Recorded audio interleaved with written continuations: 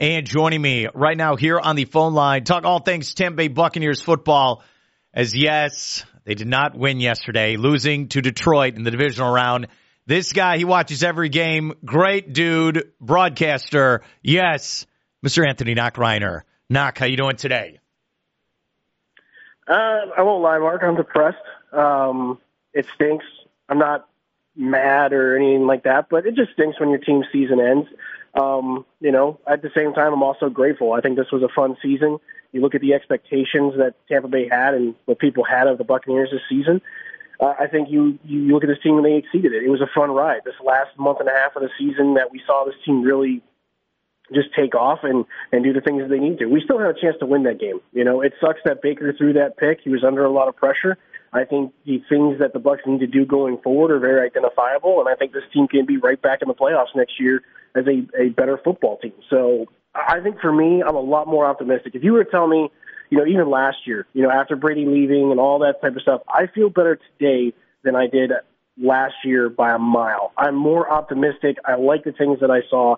There's a lot of things to build off with this team, and I think 2024, I think we can build off this year and be even better next year. All right, here's a tough question. How did Detroit win this game yesterday then? Interior pressure and delayed blitzes we just didn't recognize correctly. I mean, you look at Tampa and what they were able to do. Baker still threw for 350 and 3 touchdowns. That first interception is not on him. That's unfortunately on the future Hall of Famer Mike Evans because that ball got batted up in the air and is what it is. But at the same time, I mean, just those delayed blitzes. Baker either didn't see him or we didn't account for it in the protection. So that was a problem. And like I said, too, I think the interior offensive line needs an upgrade. I thought Cody Mauch played he played well for a rookie. I think Cody Mauch's going to be a guy that absolutely is going to follow the line of Ali Marpet. I think he can be that type of guy for us, and I think we just need to upgrade the offensive line in terms of we need to get a better center. I think Hingsley's not bad, but he's not great. He's an average center, and you need better play from the center position. If we can get Ryan Jensen back healthy, that instantly upgrades our offensive line. Maybe we move Hingsley over to left guard, or something of that sort, or maybe we look to the draft and get that center out of Oregon. I mean, I've been reading a lot about him. We got to figure out what we're going to do with Ryan Jensen and what we're going to do with that center position, but we got to upgrade the interior because, again, when they weren't getting the delayed blitzes, there was still pressure coming into Baker's face, and that was the problem yesterday on that final play where Baker threw the interception. He was trying to make a play in the middle of the field. Probably shouldn't have made it, but it is what it is. And I think the interior offensive line's got to get better. We got to get a better pass rusher. I like Yaya Diaby, but we got to find somebody else that's a little bit younger. And, we also got to see if Shaq Barrett will take a restructure. I'd love to keep Shaq Barrett, but for the money that we're paying him, we're just not getting the production right now. And I think if we can restructure him and sign somebody or maybe even add a draft guy, I don't know if we would get instant results necessarily, but I think those are the areas that we really need to, figure out. And I think for this team, just that interior pressure and the outside pressure from the Detroit Lions where they were able to dial up the blitzes that really cost us because, those sacks set us back so much. The first sack, we had a great drive going. The second sack, the second series where we had another sack that sent us backwards. It was just those types of things because I thought, honestly, we played a very good game. Defensively, it got gassed, but I think Tampa Bay offensively had a sound game plan. I love the way Dave Canales called it yesterday. It's just the pressure when Aaron Glenn dialed it up, it hit. Okay. How tough was it for the defense once Jamel Dean here from Cocoa went out of the game there in the second half? I think it was just really tough. I think Zion McCollum can be, he was really improved this season. He still needs some more growing to do, I think, to be a top corner, but I think it really hurt us. I mean, again, that's kind of the problem, both with Dean and Carlton Davis, is that since the Super Bowl, and I would even say towards the 2021 season, just availability hasn't been there. Dean's missed multiple games over the course of the last couple of years. Carlton Davis has missed a couple of games over the course of the last couple of seasons as well. And so, Dean played great. I thought he did a great job yesterday. He needed to catch that interception. That's also another problem. Like our secondary, 9 picks from our DBs this year. Mark, 3 of those from Antoine Winfield Jr., 2 of them from an undrafted free agent that came in weeks 1 and 2.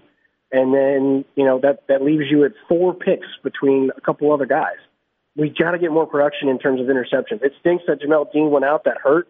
But at the same time, I don't know what the Bucs are going to do in terms of corner. That's another area we got to address. I think Zion's a decent corner. Maybe he makes a better safety. I thought he did play really well in the safety role against the Eagles, but I think it hurt us, obviously, because that's where Detroit went to attack us. Yes. But also, too, Mark, I think you got exposed because you couldn't generate any pass rush. I mean, Kalijah Cansey did great, but outside of that, who was really getting close to him? And no one. I think, too, Vita Vea's got to be more of a dominant force. I don't know how it gets schemed. Again, I'm not the defensive coordinator. I'm not Todd Bowles. I'm not in on those meetings. But, again, for as dominant Vita Vea can be sometimes as a nose guard, we just don't see it all the time. He could be that dominant guy just day in and day out, but it feels like sometimes it doesn't quite seem like we get that all-pro effort that we could get out of him sometimes. I'm not questioning him. It's just Vita Vea has got to be that nose guard for us to really push the pocket because Goff was able to stand there the entire time. All right, it's been 5 minutes. I'm going to ask Anthony Nachreiner the question.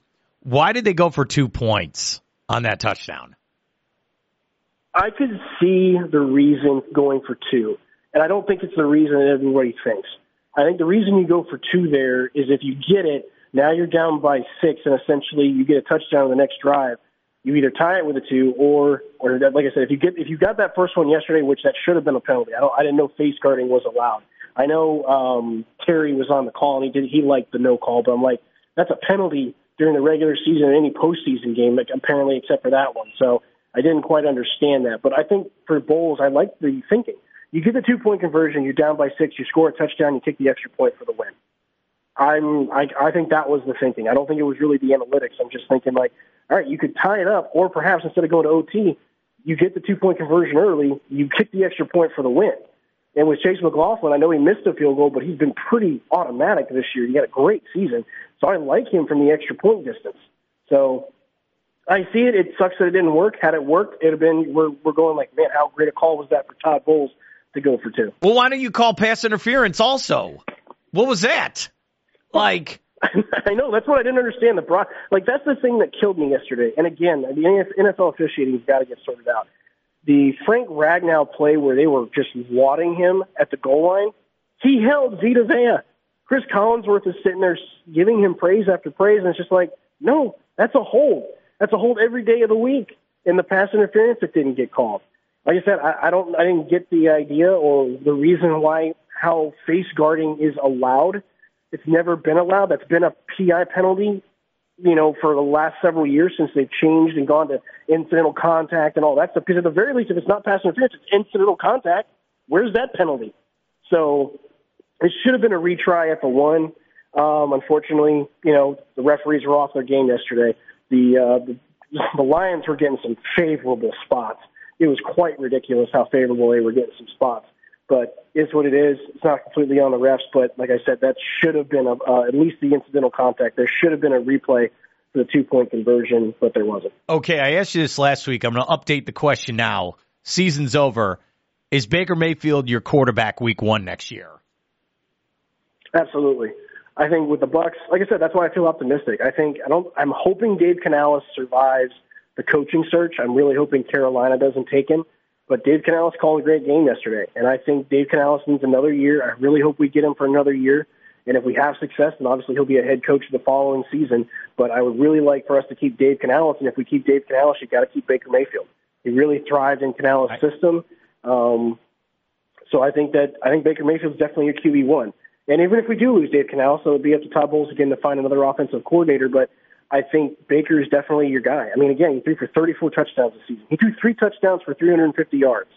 I mean, he made plays when they needed to be made. Those throws to Mike Evans on that 4th and 14, big-time throw to make that happen. The touchdown pass, absolutely fantastic.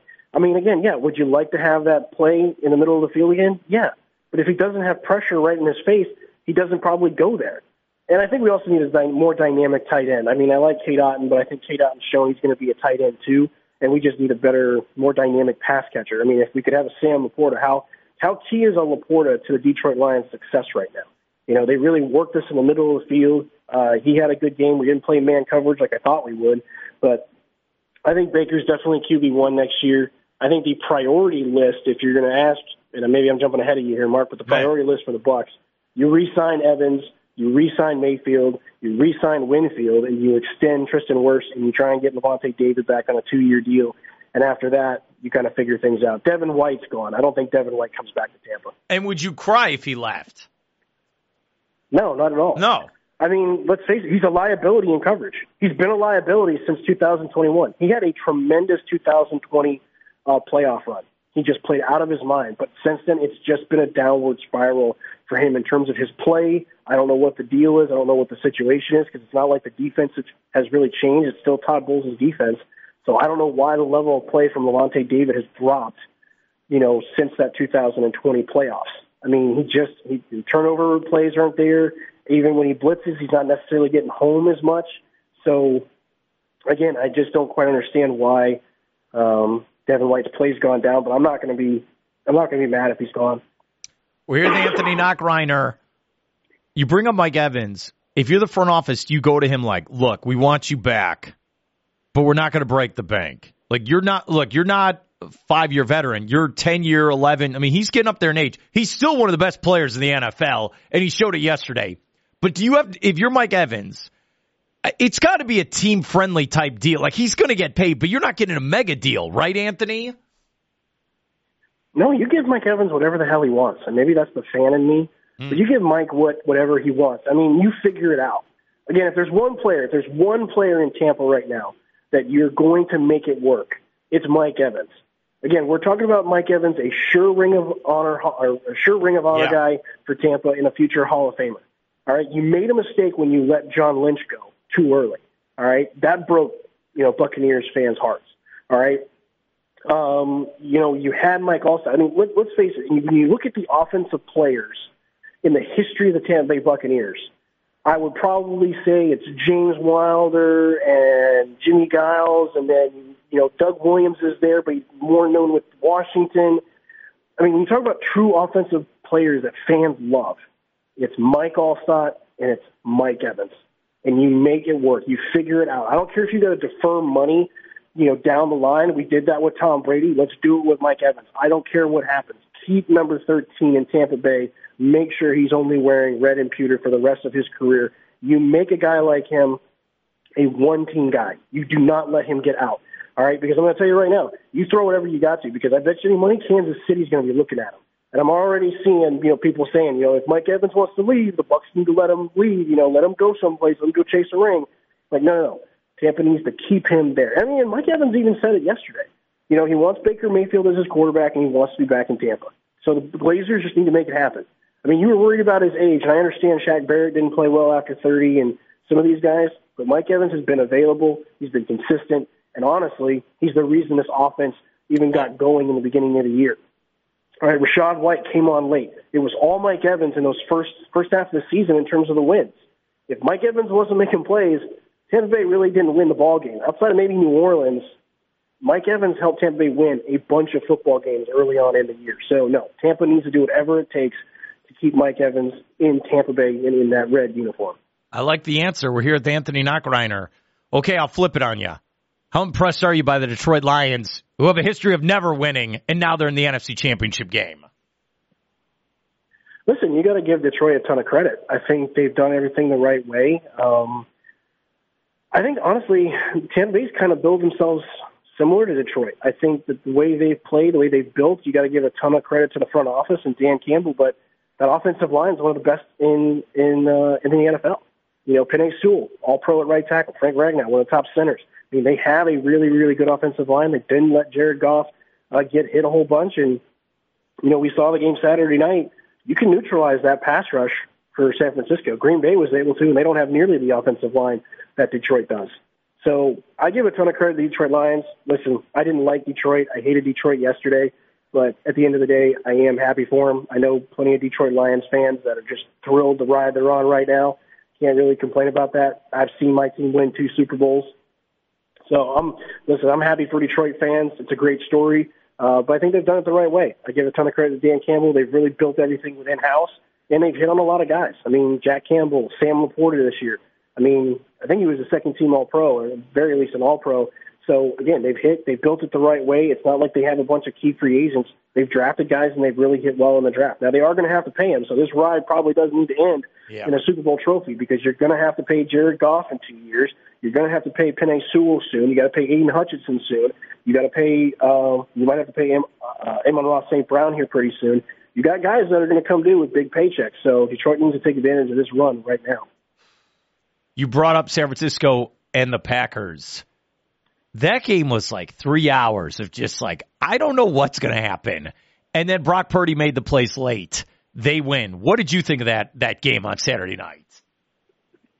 Missed opportunities. Mark, if you look at the entire weekend, it was missed opportunities. The teams that lost missed opportunities. Look at Green Bay. They had 2 times a chance to intercept the football. They didn't do it on defense to put the game away. They didn't do it. And then they had a chance to extend it. Missed the field goal. Look at Buffalo this past weekend. Missed field goal. Look at Tampa Bay. Missed field goal. Missed catching an interception. Missed opportunities to turn the ball over. So I look at Green Bay, young football team, but they missed. They missed and whiffed on opportunities, and they kept and let San Francisco hang around. And that was very poor in their decision-making because, again, I just didn't understand why Green Bay continued to let them hang around. They should have had, again, that interception too. San Francisco gets that interception, not the second one, but the first one early on when they're driving. If you don't turn the ball over there and if they even get a field goal at that point, I think you're starting to put the finishing nail in the coffin of the San Francisco 49ers. But again, another missed opportunity where Jordan Love could go down there and try and extend the lead, whether by field goal or touchdown, and instead they turn the ball over, and that's how San Francisco gets back in the game. You're probably like me where Saturday night I'm watching that game, and I'm on Twitter on my phone, and people are just destroying Brock Purdy, destroying him. But then he made the plays late, won the game. He had that throw. He like threw it up, and Juwan Jennings caught it in traffic. And you're like, okay, we got something. I'm asking this question to everyone, so you're up, Anthony Nachreiner. So is Purdy good? Is he bad? What is he exactly? Well, I think our conversation around quarterbacks is just beyond stupid. I think we've gotten so enamored with the first take and having the hot takes and everything that because here's my problem. Brock Purdy didn't play great, but he played well enough. He made the plays when he needed to. Josh Allen's got a ton of playoff victories because I know everyone's kicking him in the teeth right now. It's tough. He's lost to Kansas City 3 times. How many times did Peyton Manning lose to New England in the playoffs before he finally was able to take down New England? I mean, I think we need to have a better conversation around quarterbacks because it doesn't make any sense because there's no consistency in the conversation. Brock Purdy stinks, but he's won multiple playoff games now. He's got more wins than Lamar Jackson does. And Lamar Jackson didn't play great Saturday. I mean, Houston's defense really wasn't anything to sneeze about, and he struggled for 3 quarters. But Lamar Jackson's getting all the praise. I don't know how he's going to get the MVP. I don't think his numbers are not even close to what his first MVP was, but whatever. He's going to be a 2-time MVP likely. But you're killing Josh Allen, but we're praising Lamar Jackson, even though Lamar Jackson has fewer playoff wins than Josh Allen. And obviously the pressure's on Lamar Jackson this weekend to get to the Super Bowl. Maybe they will against Kansas City because it'll be another road game. It'll be a home playoff game for Baltimore. But, again, this conversation why we have to kill quarterbacks if they don't make it in the postseason, I just don't understand it. Sometimes they're just guys that play better than you. I mean, look at Jordan Love. He played a great game outside those 2 picks. Yeah. I mean, he made some impressive throws. And people were killing Jordan Love afterwards. You're not going to get a Tom Brady performance from every single quarterback that plays in the playoffs. And it doesn't mean that we need to kill them on social media or in a debate topics afterwards. Somebody's got to win and somebody's got to lose. Yes. Josh Allen will eventually find a way to beat Kansas City. I believe the Buffalo Bills will eventually get that done. Kansas City's got their own issues. They're lucky they got this far. But, I mean, let's just look at the AFC and how tough it is in terms of their quarterback play. You've got great quarterbacks in the AFC. You have Lamar. You have Joe Burrow when he's healthy. You have Patrick Mahomes, who's always such a tough player. Josh Allen willed that team to the playoffs when everybody thought they were dead. So let's stop killing quarterbacks in the debate topics and acting as if they can't go win it. I'm sure everybody does it for ratings and whatever. But either way, I think Brock Purdy's a good quarterback. I think he's going to be just fine. We'll see how he plays with the playing against Detroit. Again, Detroit's defense is nothing that, at least in the secondary, if Brock Purdy's got time, he's going to carve up that secondary just like Mayfield did. So, that's something that I think will be really interesting to watch when we get to the game this weekend. But I think Brock Purdy's good. We got a lot of good quarterbacks. We do. Only one quarterback hoists the Lombardi Trophy every single year. Only one quarterback, Well said. We're here with Anthony Nachreiner. I know you're angry by your Buccaneers. You know what I took out of that game yesterday? It's like, just get into the playoffs. Just get in. And then anything's possible. Because we had Detroit and Tampa Bay in the second round. No one knew that was going to happen. Just get in. Same thing with Kansas City. Kansas City, people have been dogging them all year. They're not as good as they've been in years past. Well, guess what? They got in, and now they're hot, and they're playing their best football. And they can go to Baltimore and win that game. Do you feel this way, where it's kind of this March Madness feel right now? Yeah, absolutely. It's all about momentum in the playoffs. How many teams have we seen over the years that all they need is momentum to go into the playoffs, that little bit of belief, and all of a sudden, we're seeing them where we didn't think they'd be, that deep of a playoff team, but there they are, either in the Super Bowl or in the title game. I mean, it's crazy. There's a reason why that this thing doesn't go chalk, every single year. That's why we don't always see the number one seeds in the Super Bowl. We may see that this year, and according to NFL script writers and conspiracy theorists, it might already be the number one seeds in there if you want to believe that stuff. But either way, I think that it's just one of those things where it's fun for the playoffs. You need the mojo. I mean, look at Tampa. Tampa was 4-7 going into December, and they go like 5-1. Dude, if the month of December, and all of a sudden they're winning the NFC South. If they would have played better in the middle part of the season, maybe they're hosting the NFC Championship game with a better record. It's right there. It's right there. I know. It's crazy. The Buffalo Bills, and I could be wrong, Anthony. It reminds me of your Buccaneers with Tony Dungy, where you got the talent, you're in the playoffs, but you can't get over the hump. Like, you're close. And then you make the controversial move, and you go get John Gruden and give up a first-round pick. There's a part of me, I kind of feel that way with Buffalo, where they're close. Something's missing here, though, to get them over the hump. No, I agree with you. My boss is a big Buffalo Bills fan, and I felt bad for him. I sent him a text message last night saying, sorry, man. But I think you're right, though. I think it's a very, very, very good comparison. Sean McDermott just can't get past Kansas City. No. I mean, you want to give Josh Allen all the flack for it, but Sean McDermott's defenses can't seem to keep Patrick Mahomes out of the end zone. I mean, how do they go with 2 touchdowns to Travis Kelce? Now, again, I know the defense was pretty much a mash unit. They were on their 5th and 6th linebackers because they had so many injuries. But, I mean, here's the deal. If I'm Buffalo, I think I made contact with representatives of Ben Johnson, the offensive coordinator for the Detroit Lions, because I know he's been linked to a lot of jobs. But I see if I get him, because I give Ben Johnson a lot of credit yesterday. That 3rd and 1 play where they just snuck the tight end across and they pick up the big first down where Tampa thought they were going to run, Ben Johnson was on his game yesterday in terms of play calling, switching things up, attacking where the Bucs didn't have anybody. I think if I'm the Bills, I'd make a phone call and see if he'd be interested, because I think you've gone as far as you can with Sean McDermott. I mean, the Bills are going to be $40 million over the cap, and they're going to have to make some decisions on some key guys, and you come up with nothing for this run. I mean, again, it's great to get in the tournament, but how frustrating is it to lose the same awful. team over and over again? That's how Bucs fans felt, because they lost 2 times in a row to the Philadelphia Eagles, and it was not good. It wasn't fun, so they made a decision.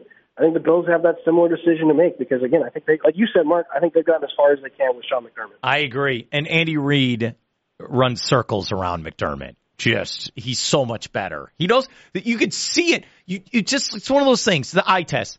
Kansas City knows how to win. They know how to win these games. And they did yesterday. There was weird mojo in the fourth quarter where Buffalo felt like they were winning the game. Like we have the lead. No, you don't. That's why I don't blame the kicker for the missed kick. That was a whole organization. They don't know what to do. Lost the 4 Super Bowls. Now they can't get over. They can't get over Kansas City like you're saying. They can't slay the dragon.